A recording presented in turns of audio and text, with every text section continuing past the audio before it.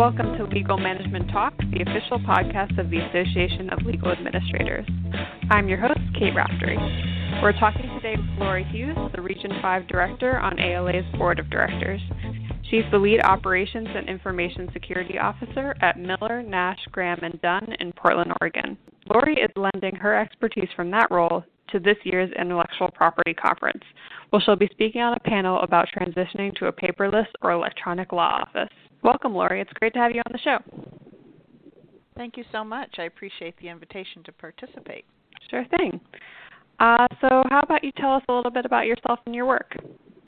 Sure. I have been with my firm for over 25 years and in a variety of different roles. Some of those most recent positions were leading the change in the world of information and records management for our firm, which is now as heavy direction security as well. All right. So as you said, you've transitioned your own firm first to an electronics record system and then to a cloud-based system. What motivated these decisions initially? Well, our firm made a determination a number of years ago that we had to find a way to handle the overabundance of electronic records. At that time, our record software did not handle electronic records, and I was asked to evaluate appropriate software and come up with a plan for moving to an electronic record system. We also, even with a retention and destruction policy in place, had years of materials in offsite storage, and we needed to reduce that cost. And that process blossomed further when we took the opportunity to roll out the new software, and we linked it to an overall plan for space evaluation because we had several office leases coming up for renewal at the same time. So we took it as a firm-wide initiative to reduce the footprint for the paper. And our initial software solution was an on-prem solution, and it did well for us for a long time, but when we received our notice of end of life of that product, we evaluated current systems and moved to a cloud-based architecture. When we first looked at an electronic software system, the firm was not ready to make the plunge to cloud-based systems due mainly to security concerns. Over time, those concerns lessened, and so when we were looking at this new cloud-based system, my IT director and I have discussed many times that the cloud-based system that we chose and are currently using as a document management system is more secure than what our firm and most firms or law departments could provide. We felt that at this point we would not have issue with clients being concerned about the security of their system. And that took us to where we are today. Sounds like what most offices are going through, including, I think, ALA's headquarters. So could you walk us through some of the steps you took to become a paperless or at least less paper office? Sure. To speak to that term, paperless office versus the less paper, when we started this journey, we were thinking we were going to be paperless. And quickly on discussing with various people and kind of the realities that go with moving to paperless, I realized that I had to retailer my message to a less paper concept. And this was to say that the goal was to work as much as possible without paper and not to create paper where records were already electronic. But we also needed to understand that we had a variety of work styles and practice areas and document currently in play that might need to be in paper in a temporary capacity and that might continue for a while.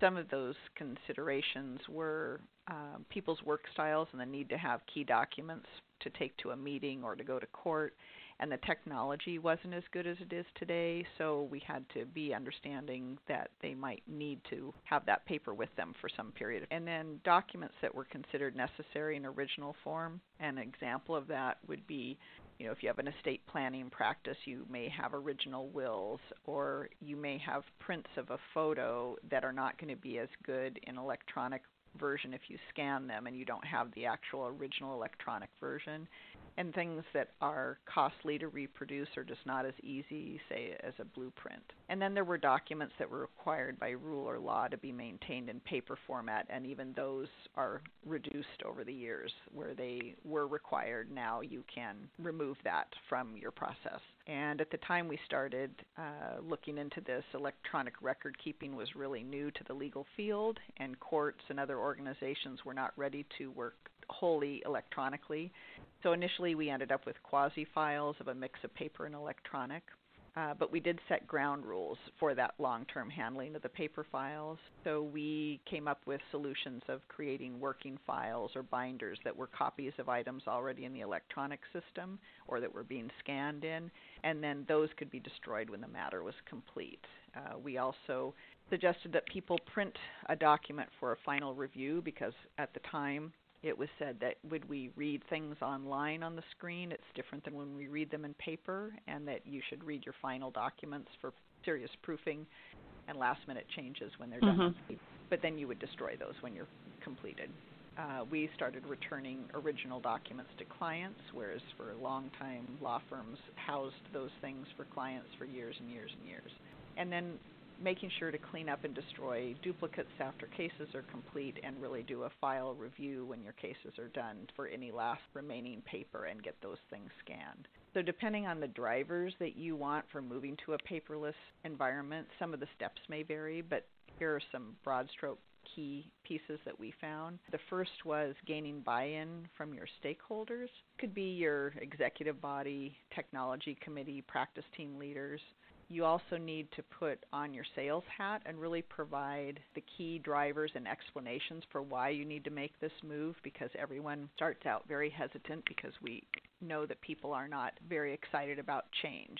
So some of those key drivers that I addressed were reducing that outrageous off-site storage bill, reduce your real estate footprint, build collaboration and records at your fingertips, realizing that the current and the new workforce don't work in paper, very electronic, and going to paper is a backward step for them. And your electronic file has to be your client file. If you say your paper file is the client file, you'll never really get moved to an electronic workforce and workplace.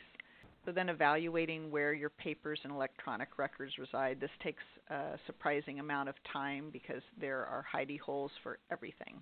Determining what records should be digitized. Records have a life and they have a death, and if you have a retention policy, you really don't want to spend a lot of time and cost digitizing materials that should already have been destroyed or will be destroyed in the next 3 to 4 years.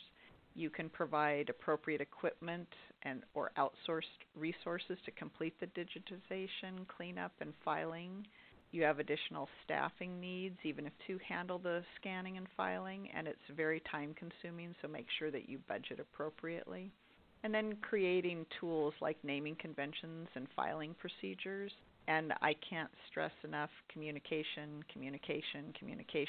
all along this process. The more that you talk about it, the more that you engage people in the conversations all across your firm, the better engagement you'll get in the actual digitization of the materials. And then training and best practices if you're having to roll out a software, if you want them to use naming conventions, if you want to talk to them about how they should digitize the incoming mail.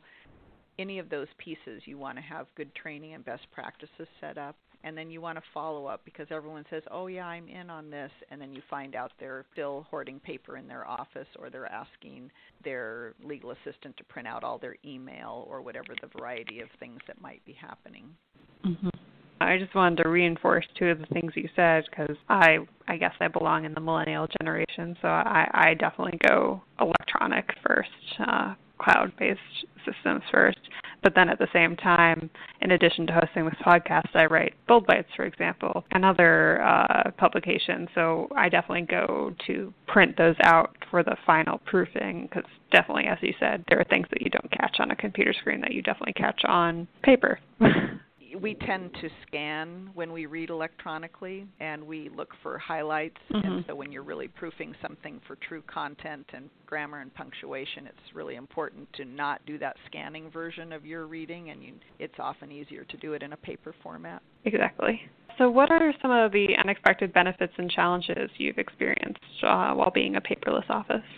Well, I would say the first challenge is just getting everybody on board. As I mentioned before, change is difficult, and when we started this process, which is a number of years ago, it was a very large step for people to go from a long, traditionally paper firm to electronic, and it caused us to do some of those baby steps to get there. But I think by incorporating it into larger processes for the firm, like reducing the footprint, and I went through every box room and reduced box rooms down from 4 to 1 just in this one office, and then went to other offices and did the same thing and had conversations with individual attorneys and staff, and bringing them into the fold in those discussions was helpful. And there are those who cannot let go of paper. It's ingrained in their foundation at this point. So you had to find creative ways and sometimes taking a hard stance to get people to move forward. I, for example, told a partner who said, well, you can go scan that, but then we want to keep the paper. And I said, I can't take time to scan something that we're not going to destroy. So I said, if we can't scan and destroy these boxes will have to be maintained in your office. And he agreed. So another, not necessarily unexpected, but something that comes over time as you get more electronic data into the system is collaboration, where we have multiple offices, we have more remote workers having complete electronic files that allow teams to work fluidly, whether they're in one office or another, working from home or here at their desk, they can get to that file, whereas when it is in paper, they may be able to get to their email, but not to the actual documents that they need that came in paper format. And then I think we expected a reduction in some of our paper output and supplies that go with paper files, but then think about it in the reverse, that we also ended up increasing electronic media costs. And part of that had to do with going electronic, but also by requirements for our clients for encryption and other methodologies that are specific to electronic records. So you touched on this a little bit before, but why would having digital record storage be important to a law firm in particular? Well, I think, again, for reasons that I had noted earlier, we're consistently asked to reduce our costs, and we were going into an era where electronic space for storing documents is far less expensive than storing your records either on-site in your office or off-site at a storage facility, and we needed to really reduce those costs. So I think that can happen with any law firm or legal department, that they need to be watching for that. And that's not to say that there isn't some outlay of costs initially, because you do have to build in that manpower, equipment, and software. But in the end, you're more collaborative, you're more efficient, and you're reducing those year after year costs, whether it's leasing space where you're able to reduce your footprint, or if you're talking about off-site storage. And I know when we did our remodel, we pared down the amount of space for storage at legal assistance workspaces, and we reduced our record center size because we reduced the footprint allowable for paper storage. And then other considerations are maintaining originals takes on a liability and risk for your firm or legal department, and you need to be aware if your state has mandates, you have a continued obligation to update clients on those records when you maintain them. So it became also something of working with general counsel on what was appropriate to keep and what was more appropriate to return consistently to the client, and keeping just copies of things electronically. And then to IP practice in particular, our firm has IP. We have trademark, copyright, and patent. And all of them are electronic, and they were really our early adopters. They didn't find that they needed to maintain materials electronically. More of the organizations that they work with were working electronically, maybe even before some of our other legal court systems. And so that did not tend to keep us from moving forward. There were things that they had to consider, like specimen documents or specimen items, that whether they were going to return those to the clients versus maintaining them. And those were one of the few things that we thought held a potential for maintaining some sort of paper file. But mainly we've been able to reduce that down in a variety of practice areas. Great. So that's a lot of change in, I would say, like the past 10 years or so. So do you have any predictions for the future of your records department, maybe say in the next 10 years? or even beyond that? Yes, I will say that I have personally, in supervising and managing the Recs change, I have changed our records team from basically handling paper files, creating paper folders, and that now my team, I just tell them this is not the records department of the 80s, 90s, or even 2000. We're records and information management specialists. They do analytics and reporting. In addition to getting electronic records in and out of the system, but I tout my team members as experts in how they can organize your files, retention requirements, destruction procedures, and managing security. And most importantly, and a very big difference from when I first got involved in legal, is I ask them to ask questions and not to take everything at face value, because they often are really good gatekeepers to make sure that we're not out of compliance, and we have so many more compliance requirements. So I think that you'll see security and compliance be a much bigger part of the records team members' work, and that they'll be managing not only electronic records that were strictly based in the records department, but we have great crossover with the IT department now, and training, and a variety of other areas. So I think that's only going to grow. So I think they're definitely not generalists anymore, and they are specialists. Great. Well, those are all the questions I had. So thank you so much for talking with me, Lori, and thanks for speaking at the conference at the end of September. Thank you. Looking forward to it. I hope to see everybody there. Yeah, absolutely. Listeners, remember, you can still register online to attend virtually almost until the conference begins. I want to say thank you to our listeners and subscribers for tuning in. If you like the show, please subscribe, rate, and review us, which makes it easier for others to find the podcast. As always, you can learn more about ALA and our other upcoming events at alanet.org. Until next time.